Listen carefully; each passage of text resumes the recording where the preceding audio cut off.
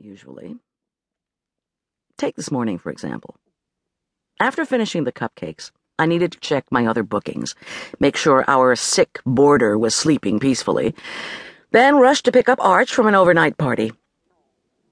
Before zipping back to my commercial-sized kitchen in our small home, I was going to deliver Arch to the country club residence of his can't-be-bothered father. My ex-husband, OB-GYN Dr. John Richard Corman, was the father, and scoundrel in question.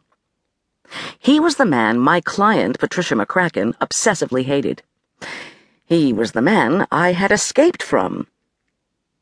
He was known to his other ex-wife and me as the jerk.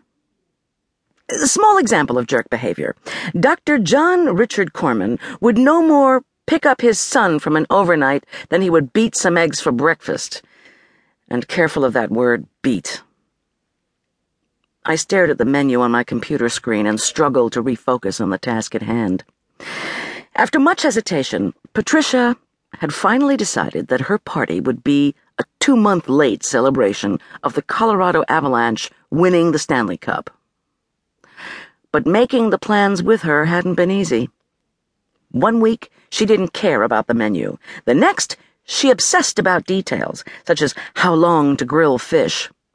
After many discussions, Patricia had finally ordered Mexican appetizers, grilled fish from Florida. The Avs had beaten the Florida Panthers in the Cup Finals, and I dubbed the entree Goalie's Grilled Tuna. 3 kinds of salads, puck-shaped biscuits, and homemade potato rolls. Plus a dessert Patricia's husband had christened Stanley Cupcakes. I sighed. After dropping off Arch this morning, I still faced a truckload of food prep. Not only that, but this evening's event promised to be raucous, perhaps even dangerous. I mean, hockey fans? Now there are folks who take revenge seriously. I turned away from the computer. Our security system was off, so I opened the kitchen window and took a deep breath of summery mountain air. The post-dawn Colorado sky glowed as it lightened from indigo to periwinkle. From the back of my brain came the echo of Patricia's furious voice. "I'm telling you, Goldie, I need to see someone punished." I slapped open the other window and tried to block out the memory of her anger by inhaling more crisp air skimming down from the snow-dusted mountains.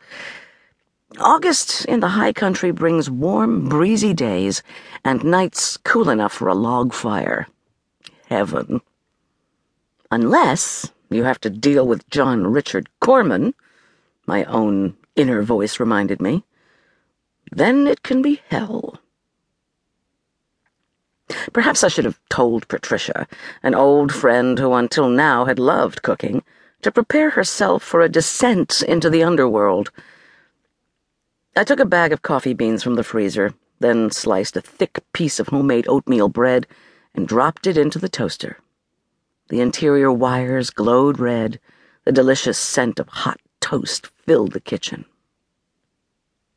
Poor Patricia.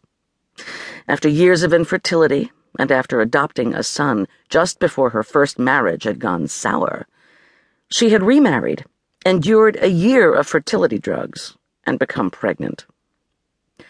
But she lost the baby. Unexpectedly, horribly, and avoidably, according to her. John Richard was her obstetrician, and she blamed him for the baby's death. Now she wanted my help. I had been married to Dr. John Richard Corman, she reminded me. I'd suffered through an acrimonious divorce. How could she deal with her rage against him, she wanted to know. How could she get through this? I told her I'd cooked with much imagination when I was furious with the jerk.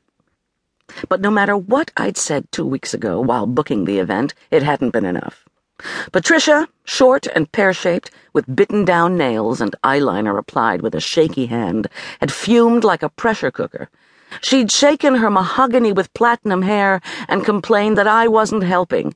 She wanted revenge on the jerk, and she wanted it now. I took a bite of the crunchy toast and looked out